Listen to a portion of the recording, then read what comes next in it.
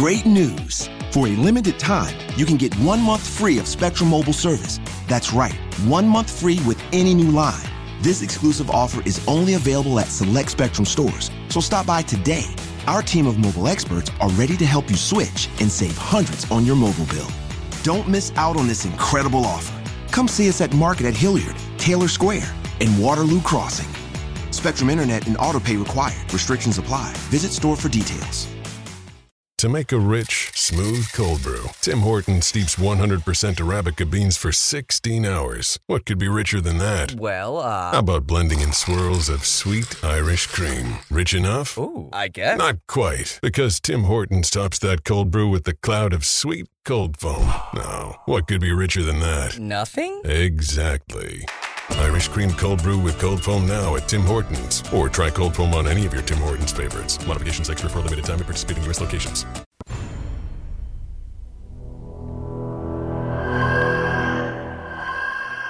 This is the X-Zone Radio TV show with Rob McConnell on the X-Zone Broadcast Network and our worldwide family of broadcast affiliates.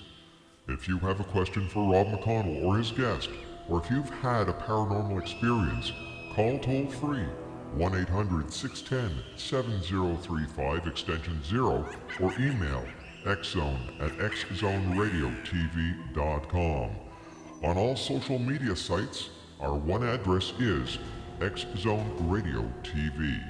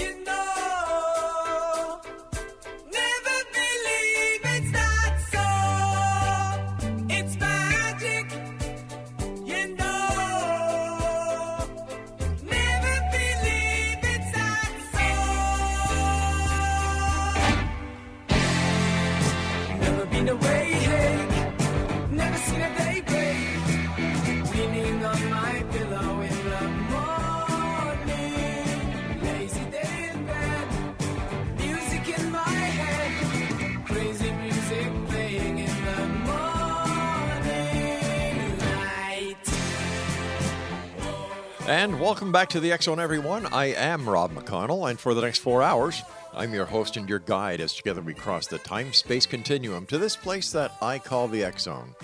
It's a place where people dare to believe and dare to be heard. It's a place where fact is fiction and fiction is reality.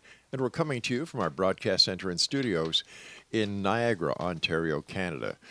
Now, if you'd like to find out more about the X-Zone Radio TV show, visit our site at xzoneradiotv.com. On Facebook, X-Zone Radio TV, and if you'd like to send an email, xzone@xzoneradiotv.com. And of course, the X-Zone TV channel exclusive to Simul TV at www.simultv.com. For this hour, as we are doing the entire month of October, we're talking Halloween. We're talking about ghosts, hauntings, things that go bump in the night.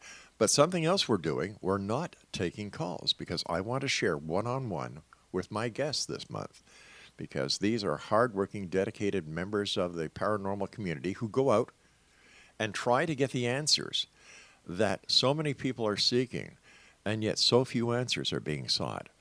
My guest this hour is going to be Matt Rice, and Matt has been intrigued with all things supernatural since his first memories. Growing up watching horror flicks with a drive to explore and seek out mysteries, at a young age he wanted answers. He would find himself at the local library checking out books about spirits and all things strange. Joining me now is Matt, and Matt, welcome to the X-Zone. Thank you for having me. Great having you with us. Happy Halloween. You too. How do you folks, now you're in Virginia, I understand. Yeah. How do you celebrate Halloween? Well, typically, being an adult, we would, just get together and maybe have like an adult party, where we dress up and things like that. But typically, because, I'm a paranormal investigator, we try to do things, more spooky on that day particularly. But what kind of things? Just, go to like a haunted location and do an investigation to see if October 31st has, any kind of magic to it, I guess, for lack of a better term, to see if maybe that day brings out more things than a typical day. Now, a lot of members of the paranormal community and the Wiccan community believe that the veil between this realm and the supernatural realm is a lot thinner. What is your take on that? Do you specifically during Halloween? Yeah, the October 31st. Me personally, I don't really think that there's a difference, whether it be that day or not. I think it's just it kind of is dictated on the weather, the atmosphere, just certain things that have to align for certain activity. I don't think that day necessarily triggers anything personally. Now, how long have you been actually going out and doing paranormal investigations? So I started actually like seeking this stuff out with an intent, I would say, in 2013. We did a couple of small things. Went to graveyards, abandoned buildings, just when we were starting out. The first place that I actually went to that was a legit place, not just a graveyard, was Trans-Allegheny Lunatic Asylum in Weston, West Virginia. And that day, we kind of went into it with a skeptic mindset of, seeing the TV shows and thinking it was all kind of over-embellished. And we basically went there with the intent of getting scared, hoping we would get something.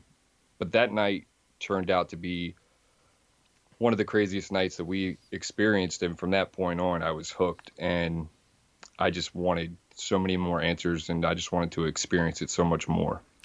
Now, was that when you formed your group?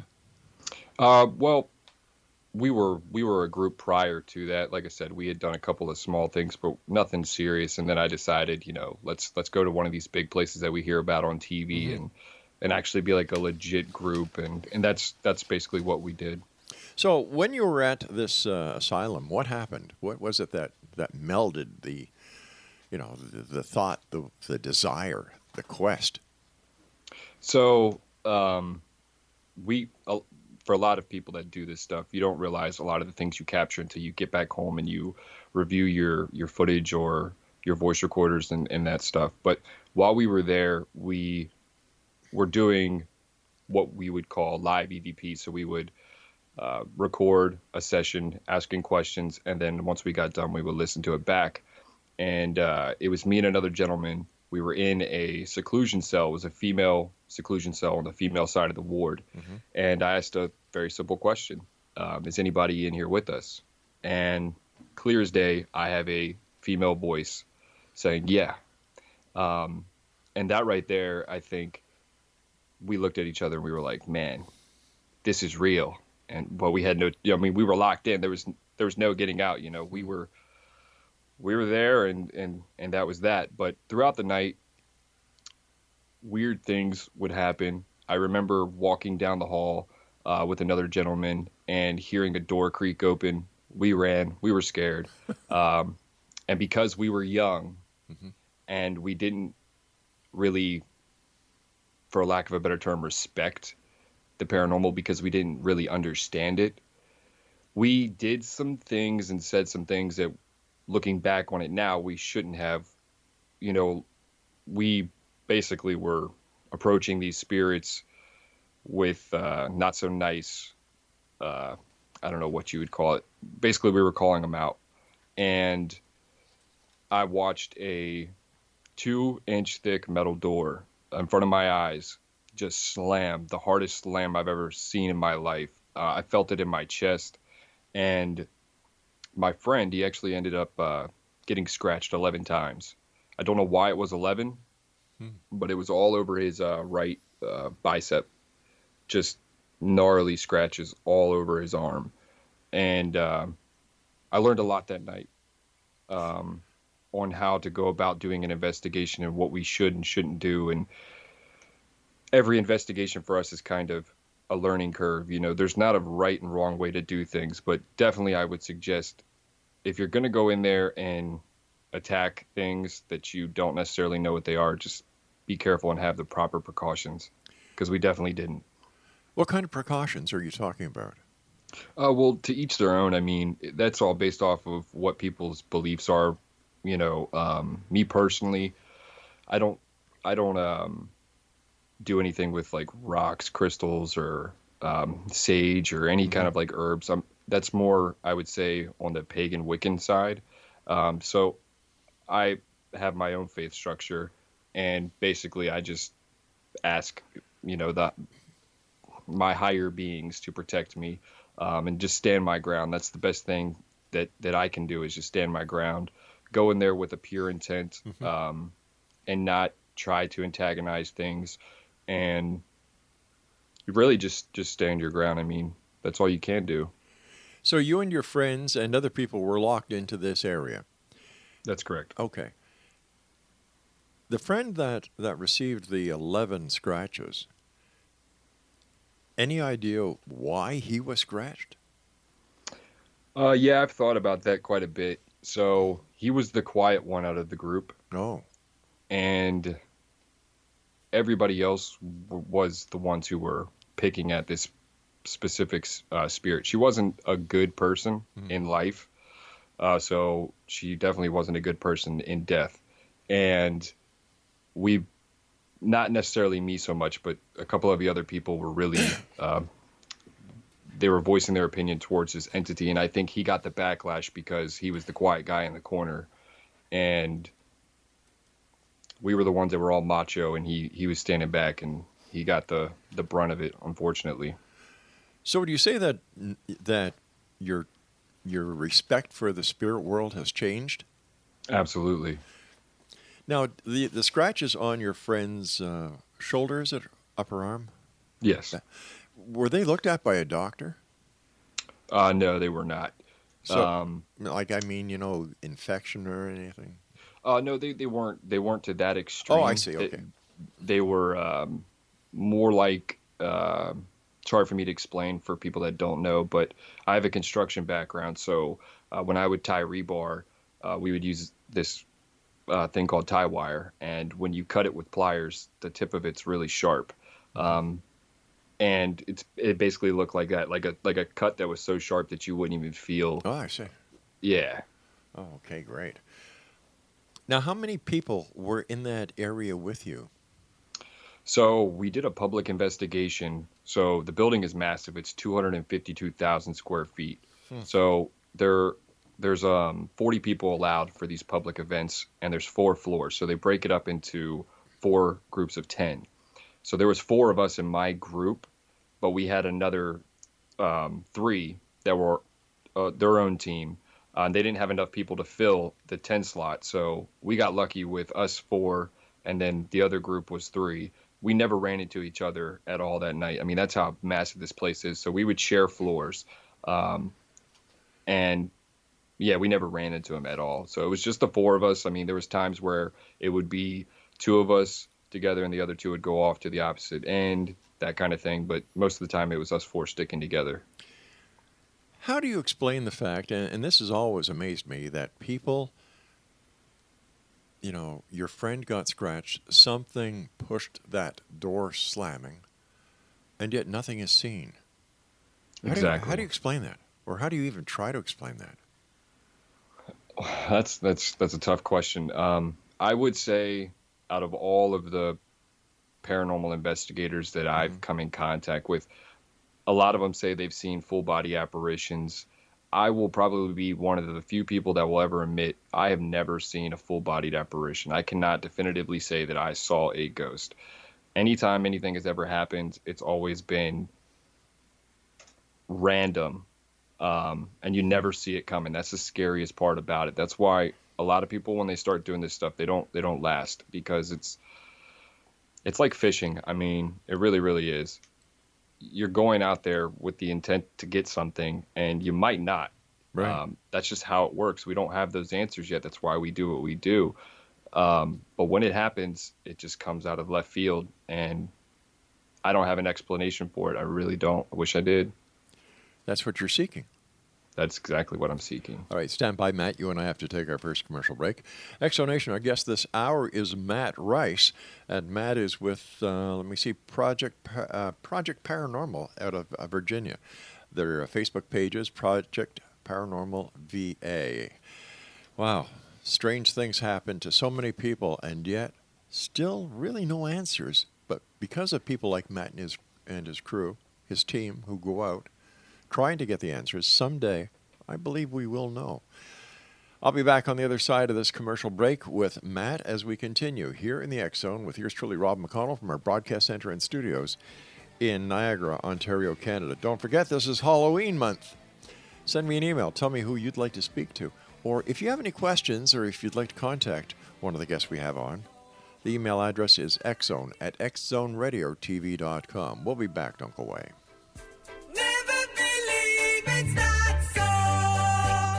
It's magic, you know. Never believe it's not so. Never been away.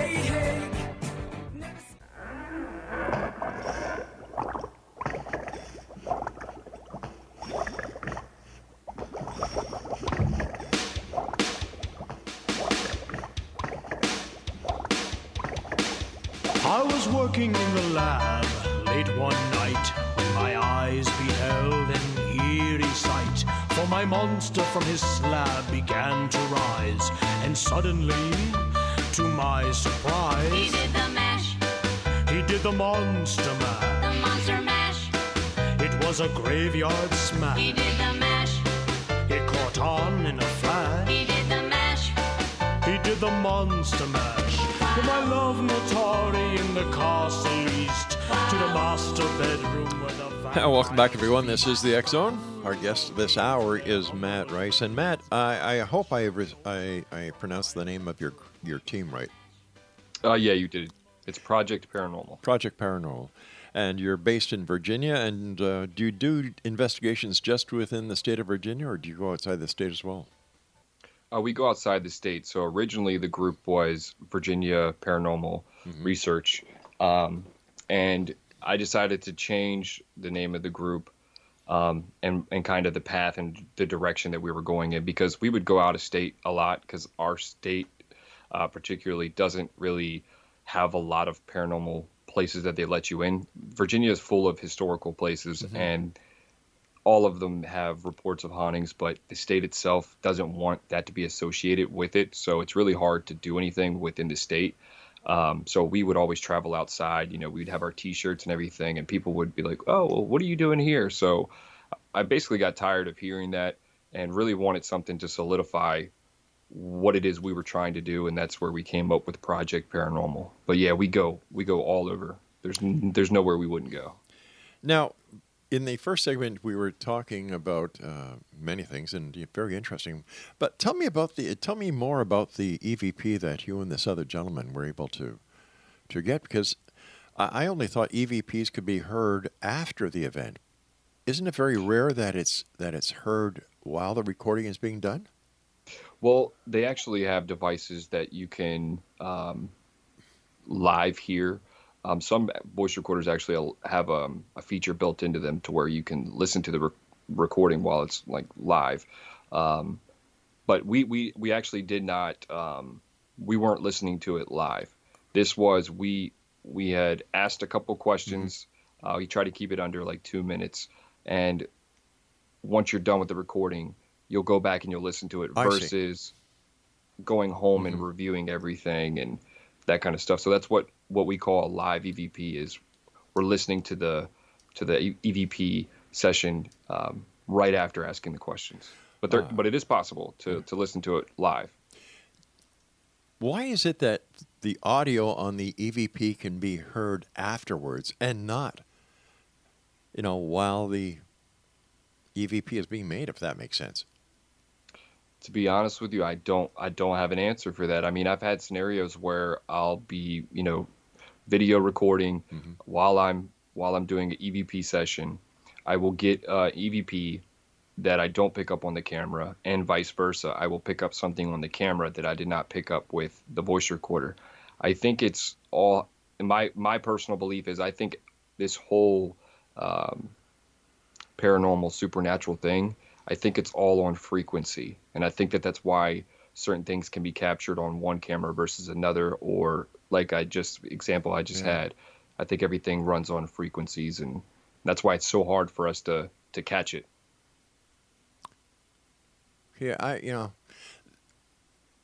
but here's the part I really have a problem understanding is if you can hear the object after, especially whether it's an analog or digital recorder, and if it's based on frequency, you should be able to hear it when it's being done.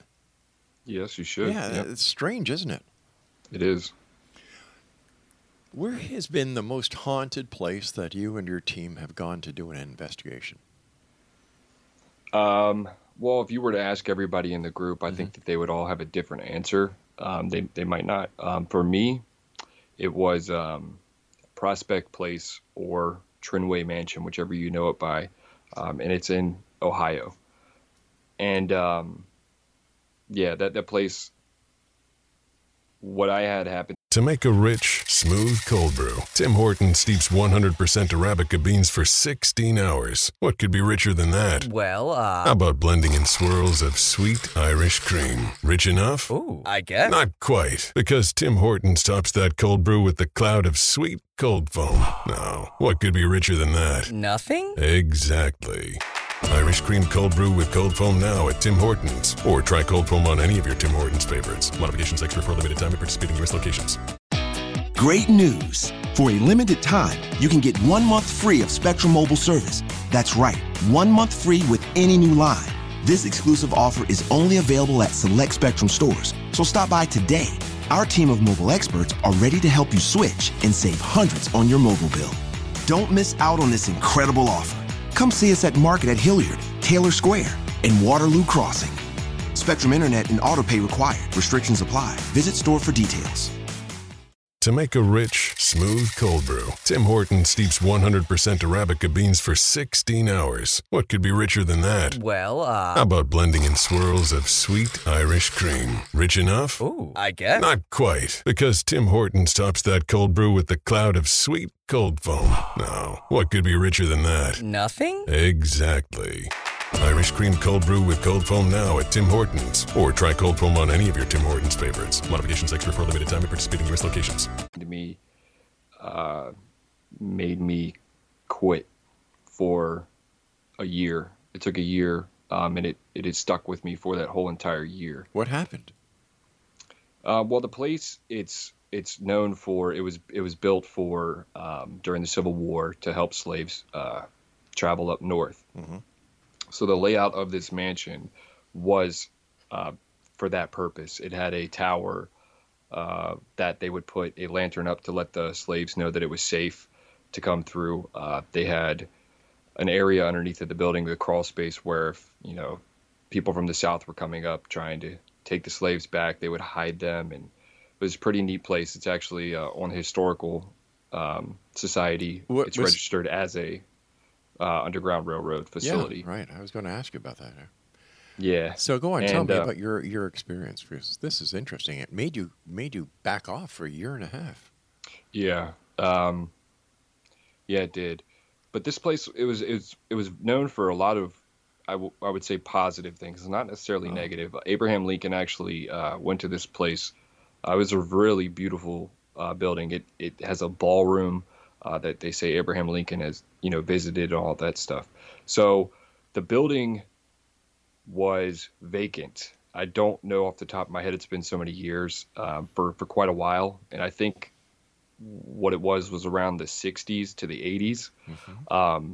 When it was abandoned, the occult would use the building for satanic practices and rituals.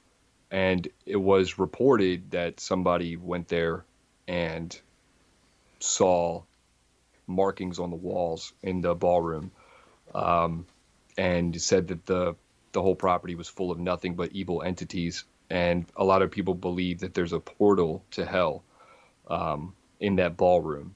So it sat abandoned for quite a bit, and I want to say somebody took it over, and then eventually the great grandson, I want to say, I could be wrong on that, But he actually, I don't think he does now because of health issues, but he actually took over the property. And he was, trying to build it back up. He actually lived inside the mansion. So it was the kitchen area that was cut off for his living area. But they've parged over these symbols that were in the ballroom and put crosses to ward off this portal to hell. Now, keep in mind, when you do paranormal investigations and you go to a lot of the places that I've been to, the word demon gets thrown around all the time. Even in the paranormal community, it's like the most popular thing. So we went there with the intent of doing a typical investigation, knowing that there was rumors of this, but I've heard it every place I went to, so I wasn't really too concerned with it. And we don't pay attention to that side of it to begin with, so I wasn't really too concerned. So we go there, and I'm filming a documentary. Mm-hmm. We're doing interviews, the whole nine. And while we're doing that, we're hearing footsteps everywhere. The activity was crazy before we even started doing the investigation. A guy that used to be in my group was with us, and he would not stop talking about demons. We weren't even on that side of it, and he just would not stop. He just kept talking about it. And he said, I remember he said that, if we could figure out the name of this demon, we can get rid of it. And I told him, that's not how it works. Just because that's how you see it in the movies, it's not how it works. You are not a priest. You are just a normal person. You have no control. And I told him to stop. Just leave it alone. He wouldn't stop. I brought a Ouija board with me, which I shouldn't have, but I brought it with me because it is a tool. I wasn't going to use it. I brought it with the intent to use it, but then when we were there, I said, no, we're not going to use it. He was very focused on this Ouija board. He wanted to put it up in the ballroom and just leave the board on the ground with the eye. And I told him, you can't do that. That's against the rules. So basically we were outside, and he kept going on and on about it. And I got very angry with him, very stern with him. And I told him, if you don't stop, you're going to have to leave the property, because not only are you putting yourself in danger, but you're putting the rest of the team at risk. And we don't know what this is or if it's even here, but we don't want nothing to do with it. So stop. So when I said that, I would say a couple minutes went by. And the way that the house is set up, it has like a concrete stairs leading up to the front door. So there was 5 of us, including myself, there at the time. So there was 4 people on the stairs, and I was at the bottom of the landing. And I have this weird, I don't even know if to call it a gift or an ability, or I don't know what to call it. But I see things in my head and I hear things, but I always thought that it was just in my head. Mm-hmm. And you go into these creepy places, it kind of makes sense, right? So all of a sudden I get this weird feeling, and my vision goes blurry. People are talking, and I'm just in my own zone. And all of a sudden I see this entity come out of the door, opens the door, comes out, is on the porch, and I'm just focused, I'm tunnel visioned on this entity. Everything else is blurry. I hear nothing. This entity just stares at me, and it runs by me. I don't think it verbally said anything. I think it was more telepathic. And what I heard was something I never want to hear again. And right after that happened, I did not think that this was possible. Something took over my emotions, my body. I had no control. So within that second that happened, I had the most anger in me that I've ever had in my life. And then within a split second, I went from that to utter sadness. And I did the most natural thing possible, which was to get away from the building. So I walked away from the building as far as I felt comfortable going, and it did not subside. So I got out the Bible, started reading scriptures. That was my security. Mm-hmm. It did not help. It did not work. And at that moment, that was the only thing I ever had for myself for protection. Never needed to go to it. But that was what I always told myself was, if anything ever got bad, you've got this. And when I went to my safe spot and it didn't work, I cannot express the amount of fear that went through my body, knowing that something entered me without my permission, had total control over me, and I didn't know what to do. So I sat outside for quite a bit, and then I got the courage to go inside the building. Mind you, everyone's still doing their own thing. I'm separate from people. I go inside and I just start yelling, whatever you are not allowed to enter my body. You are not allowed to alter my emotions. You need to leave. You need to leave me alone. You are not welcome. And I felt ill for about 45 minutes. I couldn't even stand up. I had knots in my stomach, almost like cramps, the feeling of needing to vomit, as well as another member who was there. He was a kid. This was his first experience he ever had. This kid had severe ADD. He could not keep still. He was on the ground with me for 45 minutes. He wasn't talking. He couldn't move. And I think what ended up happening was something was channeling through my friend. And when I cut that tie, it got mad and it realized that I could see it. And it did what it did to me. And another member in my group, she's basically the mother of the group. She said my face changed. She saw me staring at the door, and she said she knew something was wrong. Matt, we're going to have a cliffhanger here because I do have to take a break, so please stand by. Okay. Fascinating. Are you okay? Yeah, I'm fine. Okay. Exonation, Matt Rice is our special guest, and he is the founder and lead investigator of Project Paranormal. They're based in Virginia, but go all over the place. We'll be back on the other side of this commercial break. And if you'd like to find out more about Matt and the project, visit their Facebook page, Project Paranormal VA. He did the Monster Mash. The Monster Mash. It was a graveyard smash. He did the mash. It caught on in a flash. He did the mash. He did the Monster Mash. From my love Notori in the castle east to the master bedroom where the vampires feast. The ghouls all came from their humble abodes to catch a jolt.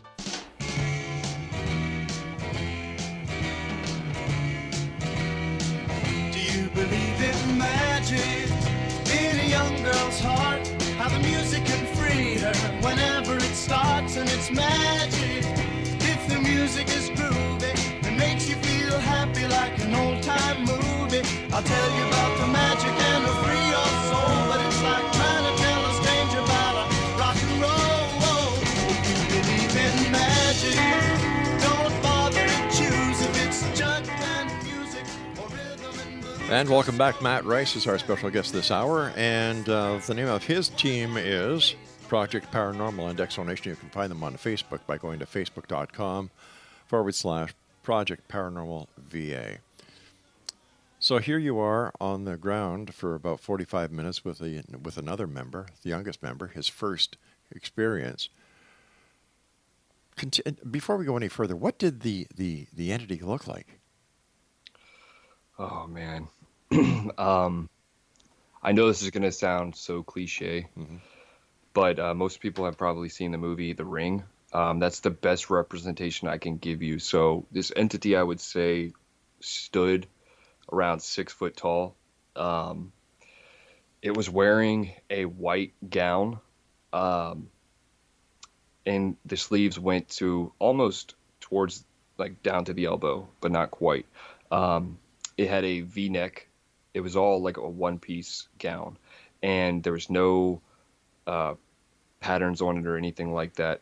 I could not see its face, so the hairline went from where it would start, and it kind of just went down in a V shape to where I could only see the nose, the mouth, and the chin. I could not make out whether it was male or female, but it felt very female to me. The arms, so it was a very pale entity. The hair was pitch black. The texture reminded me of like spider webs. It was very natty. It was wet, but it was dry at the same time. It's like if someone got out of the shower who had long hair, but they didn't comb it, they just let it dry like that. And the arms from the fingertips up to about the elbow, it was very dark on its fingers, and it started to fade away the closer it got to the elbows, but it was like a black charcoal. And that's all I could see. I couldn't see feet or anything like that. You also said that you believe that the communication between yourself and the entity was telepathic.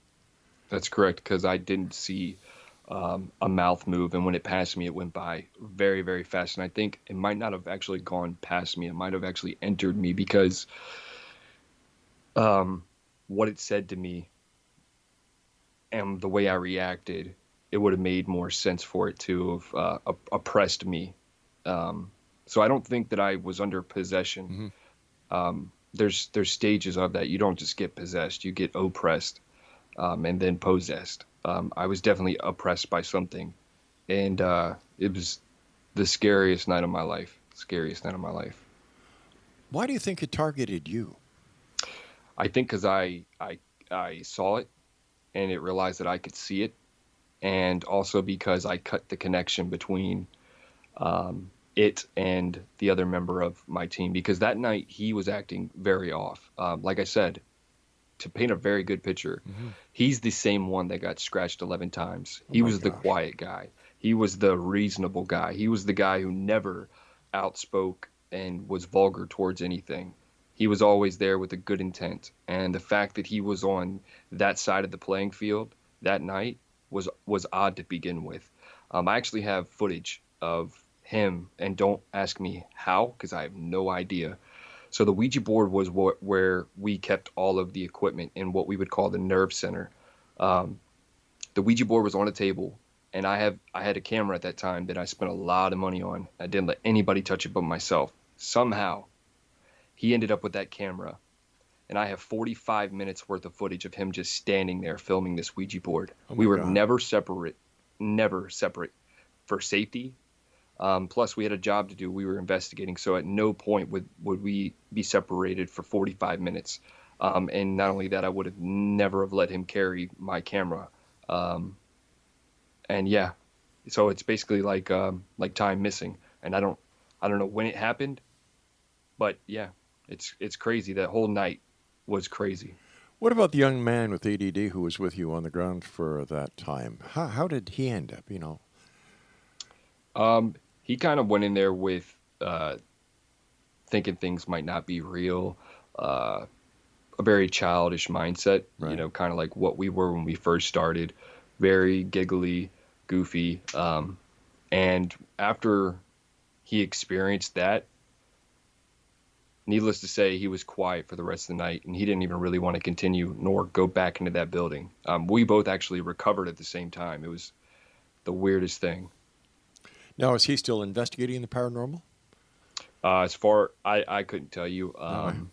He had connections with somebody else in the group, and their connection got cut. So I have no idea. That was the first and last time I ever did anything with him. Is this type of connection between an entity and someone like yourself during an investigation, is this common? I would say no. No for certain people.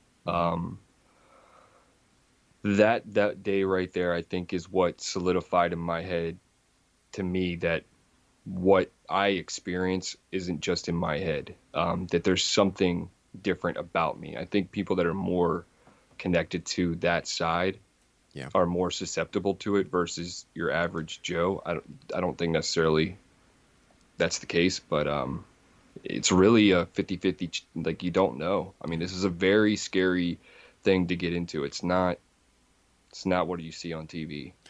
I was going to ask you, how different is what you and the members of your team do compared to a lot of the TV shows that are out there? You see the shaky night shot vision, you see the expressions, and you look at it and say, well, gee, it can't be real. Yeah, well, I said the same thing when I first started, and I got proven wrong. I mean, granted, they are on TV, and it's probably over-embellished, but I would certainly hope that they stay true to the evidence, and just kind of put on a show. I really hope that they wouldn't alter things like that, because that does nothing for the paranormal community. But I would say what separates us from a lot of other teams is we're not your typical group where we all sit in a circle and ask questions and go talk to someone's grandmother and those kind of thing, that kind of thing. What we do is we go to each location with a different goal, and we really do our research and our history on the places we go to try to communicate with the supposed entities, and we also try to recreate what other people have captured. And I think that the way that my team is structured, we tend to get better results than most. I don't know why. I think it's because we're so diverse. We're all of our ages are pretty far apart.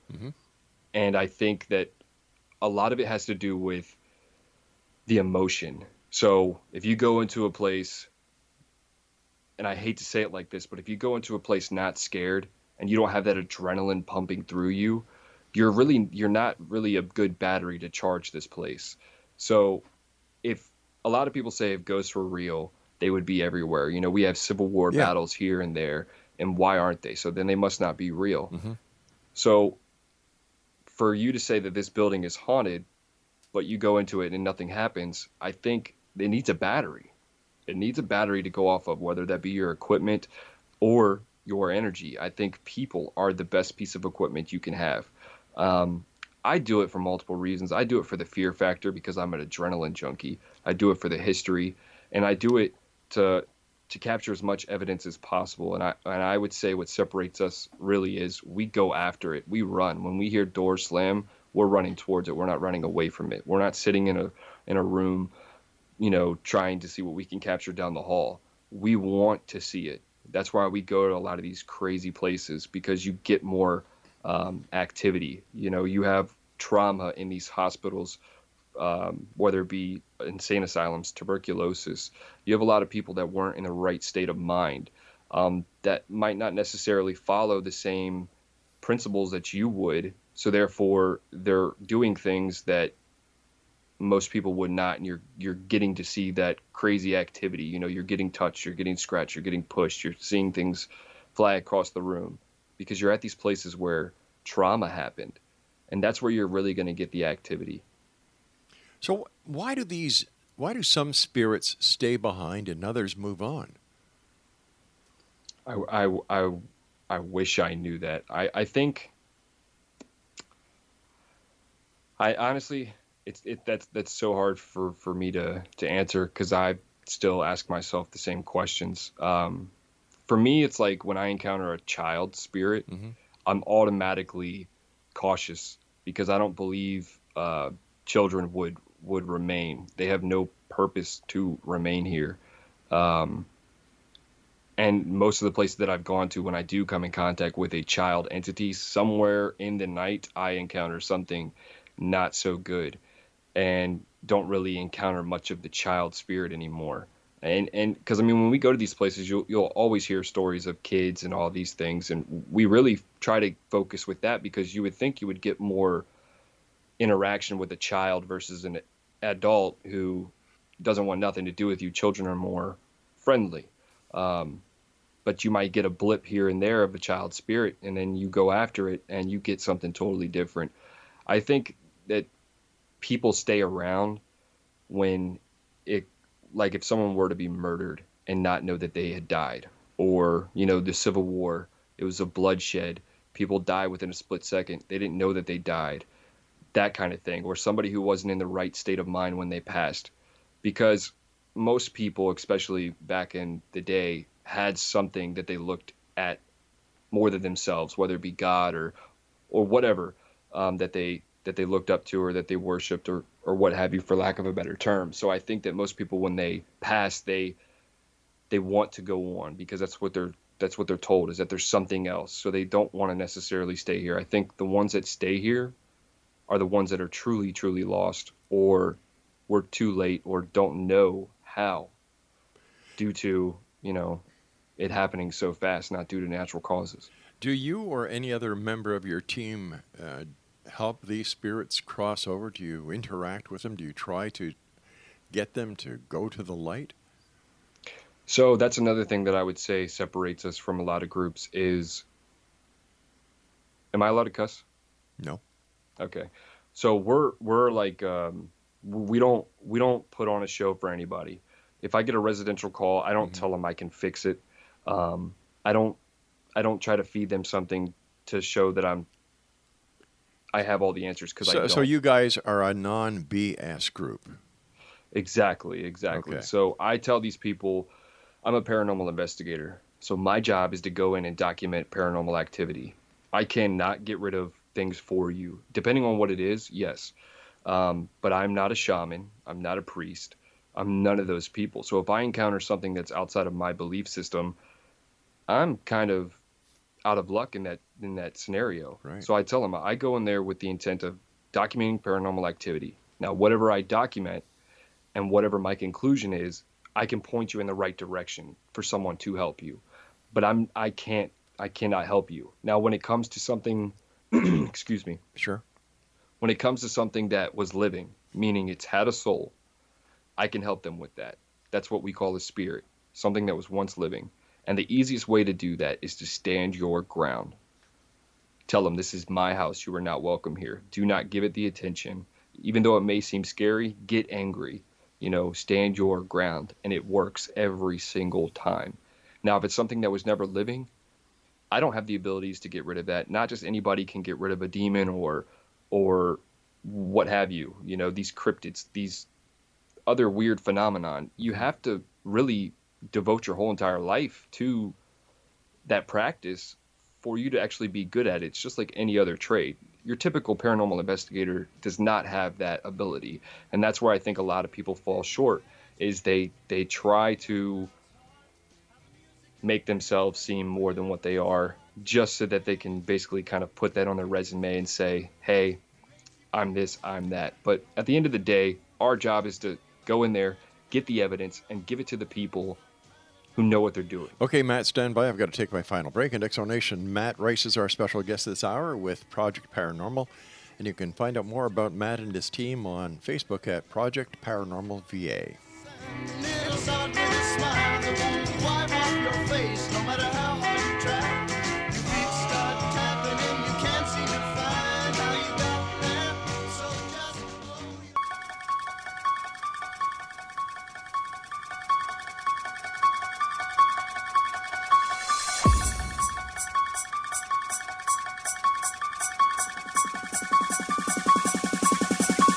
Death has come to your little town.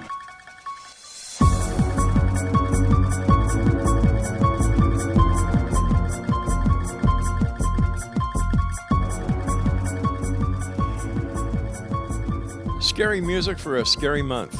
Welcome back, everyone. This is the X-Zone. I'm Rob McConnell, coming to you from our broadcast center and studios in Niagara, Ontario, Canada.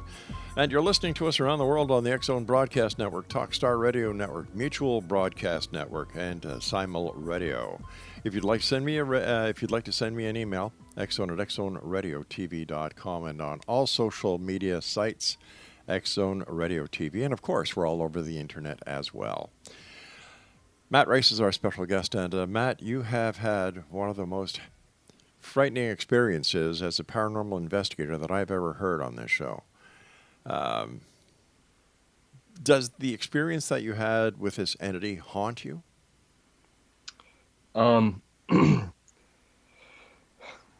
Mentally, not physically, yeah. Yeah, I still think about it to this day. And I'm kind of thankful every time I go somewhere I don't encounter it, because like I said, for a year, it was stuck with me for a year.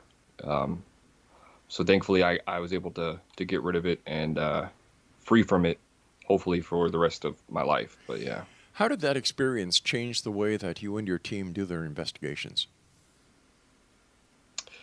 Well, like I said, I almost quit for a year because I thought, at that moment when I went to my safe space and it didn't help, that there was nothing I could do if I ever encountered something like that. So I kind of had to go through like a spiritual awakening and really build myself back up and make myself stronger before going and doing this again. I don't think that there's really a way that you can prevent that kind of stuff. Just by doing this stuff, you're playing with something that you really don't really know what you're getting into, and you take that risk every time you do it. Then why would somebody get into what you and your team does and other teams do if they're not serious? Do they understand the danger that they could be involved with? Do they understand what they could be opening up and what they can be exposing themselves and their families to? I really don't think they do, and I think TV has a lot to do with that. They see it, they think it's cool, they want to be like, that group, and I mean, a lot of people, I mean, it's hard to get evidence. It really, really is. So going back to the beginning when I said it's like fishing, I mean, you'll go out all day and you might not catch a fish. So a lot of these people, they get weaned off of it because they go into it, they spend the money, they don't get anything out of it, and they don't want to do it anymore. Or they have a terrible experience and they get frightened and they run off from it and don't do it anymore. And then you got if you want to call us the stupid ones who stick around, to try to get that evidence, to try to, prove some answers and basically put our bodies on the line for entertainment and for answers. I was a cop for a number of years, and I did. Oh, wow. I did surveillance work and I did criminal investigations, and a lot of it sounds like what you in the paranormal community do, because you watch the TV shows and, the cops make 3 or 4 arrests in 20 minutes. But in reality, it's not like that. Right. You've got hours and hours and hours and days and sometimes even months of surveillance that goes into a case before the arrest. And I would imagine in your case as well, there's time that's involved, and it's just like waiting. It's exactly what it is. It's a waiting game, because you could go all night. If you're locked into a place for 8 hours, you can go 6 hours with nothing happening. And then for 15 minutes, the craziest things you've ever seen happen. And then they're gone before you know it. It's you never know. If somebody calls you to do a residential investigation, how do you proceed? Let's say I moved into the area where you guys do your investigations, and I called up and I said, "Hey, Matt, it's Rob. Remember me from way back when? I think there's something going on in my house." And what do you guys do from that point? So I would ask them, what have they seen? What time of the day was it? Was there lights? Was it dark? Ask pretty basic questions. Ask how old the house is. Do you have any underlying medical issues? I always have to ask the question, are you under medication or mental problems? You have to ask everything that could be explained before you even get into the supernatural aspect of it. And I always tell them, I cannot tell you I can get rid of this, but I will let you know by me going into this house, I can make things worse. But at the end of the day, if you let me into your home, I will never abandon you. I will be a phone call away. I will make sure that I get rid of this entity, or if we can't get rid of it, I'll be by your side through the whole thing, because it is a scary thing to deal with. I personally don't want it at my house, and I go out and I do this for fun. So I can only imagine for somebody who has zero interest in it having to deal with it. So I totally feel for the client. I mean, at the end of the day, I'm on their side. Now, let's say that all the answers are answered to your, you're saying, okay, there's something there. You go to the house. What do you do once you arrive there, and how long do you guys stay there? So typically what we'll do when we first get there is see for ourselves if there's anything that can be explained, whether there be loose wires, do EMF readings all over the house to see if there's anything that's out of the ordinary, because for most people, they might not know, but EMFs can actually cause you to hallucinate, even with asbestos, mold. Very natural things can cause you to react differently. It's basically you're in a charged battery, and it's unnatural, and it makes you see things that are unnatural or feel an unnatural way. Because a lot of the times people will say, oh, well, I've never seen anything, but I feel this horrible feeling. Well, that can be easily explained. So I go through, after talking to them on the phone and hearing their side of the story, I go in seeing if I maybe can figure something out that can be naturally explained. And if it can't, then we open that door and try to talk to something and see if we can't seek something. And that's where the provoking really comes in when it comes to a homeowner's house, because that entity's there. He or she or it doesn't want to be found out. So you kind of got to poke the bear to get a reaction. But we've been successful in every single one that we've done. And for anybody that is listening, that maybe we have been to your house, they know that we're still a phone call away, even if it was 5 years ago. During the last break, you asked me if you could do a shout out. Yeah. So there's a group on YouTube and Facebook called Paranormal Quest. You can find them at Paranormal Quest on Facebook or on YouTube. There's a member of that group. His name is Steve Hummel. They're in West Virginia. He has a museum. It was actually one of the first paranormal museums in the States. It's called Archive of the Afterlife. You can also find it on Facebook. So he's under kind of a sticky situation where the building that he rented, the city came in and said that no one was allowed to enter it again. They did an inspection and they said that it basically was condemned. Oh, so he has all of these artifacts in there that he can't even really go in and get right now. And he needs to relocate. And because of COVID, all the money that he had made kind of helped him through those months. And unfortunately, October is his biggest revenue because of Halloween. And he's not able to let people into the museum. And he basically he needs a new building yesterday. So they have a GoFundMe type of thing. A link is on their Facebook page. So Paranormal Quest at Facebook. And it's for Archive of the Afterlife. And they're really good people. And I just would hate to see, something like that happen, especially everybody in the paranormal community. They really need to, come together for things like this, because it's not just about you and your team. It's really the whole big picture, and we need to help each other out. We need to be more of a community and look out for each other. Well said. Very well said. And once again, what's their Facebook page is what? Paranormal Quest. All right. We'll try and get the word out there for him as well on this end. Somebody's listening tonight. You've excited them. What is the steps that you would suggest people who want to get into the world of investigating the paranormal should be? I think you should talk to people who have been doing it for a little while before you really decide to go do it. Or you could be like me, and just decide that you want to figure it all out for yourself. There's nothing wrong with doing that. Just know that it's not something to take lightly, and it can be a very fun experience, and you can capture tremendous activity.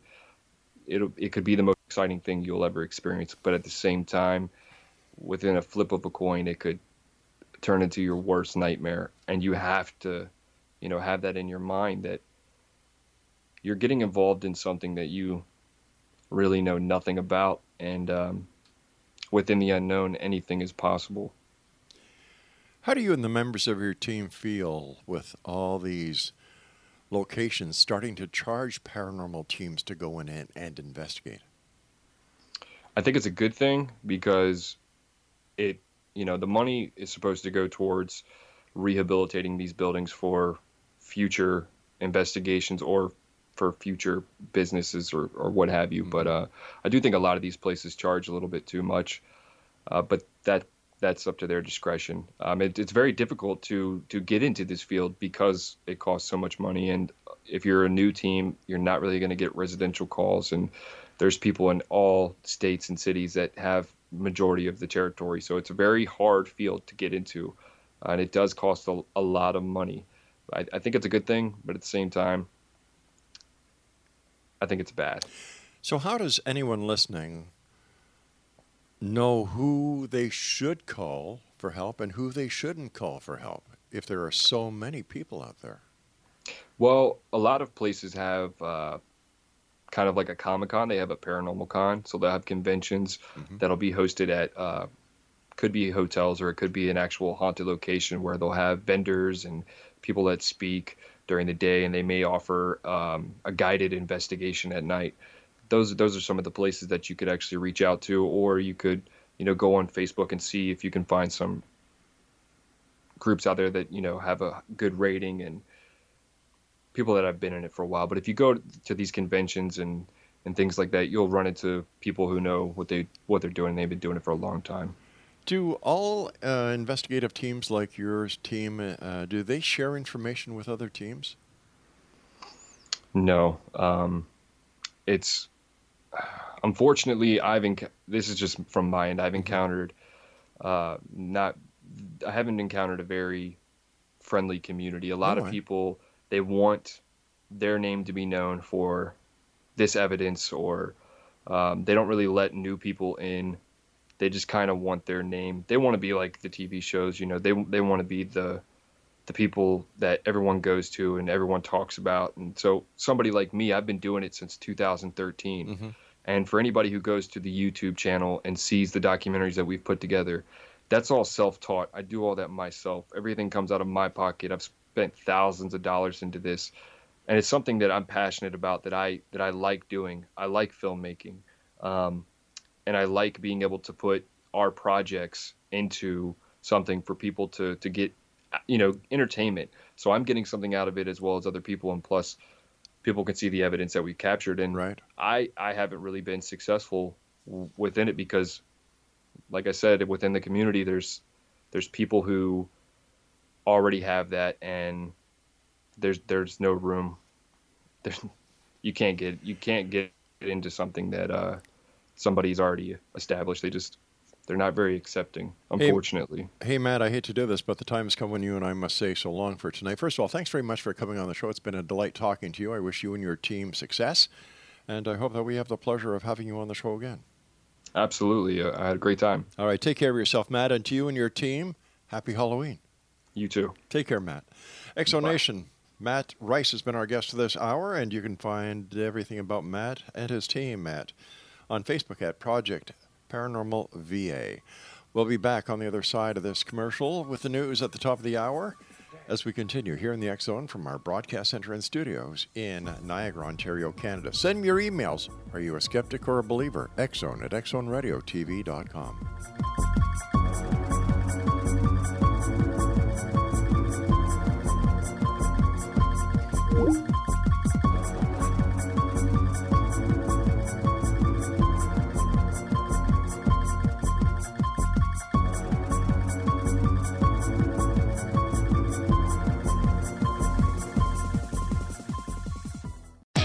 Great news! For a limited time, you can get 1 month free of Spectrum Mobile service. That's right, 1 month free with any new line. This exclusive offer is only available at select Spectrum stores, so stop by today. Our team of mobile experts are ready to help you switch and save hundreds on your mobile bill. Don't miss out on this incredible offer. Come see us at Market at Hilliard, Taylor Square, and Waterloo Crossing. Spectrum Internet and autopay required. Restrictions apply. Visit store for details.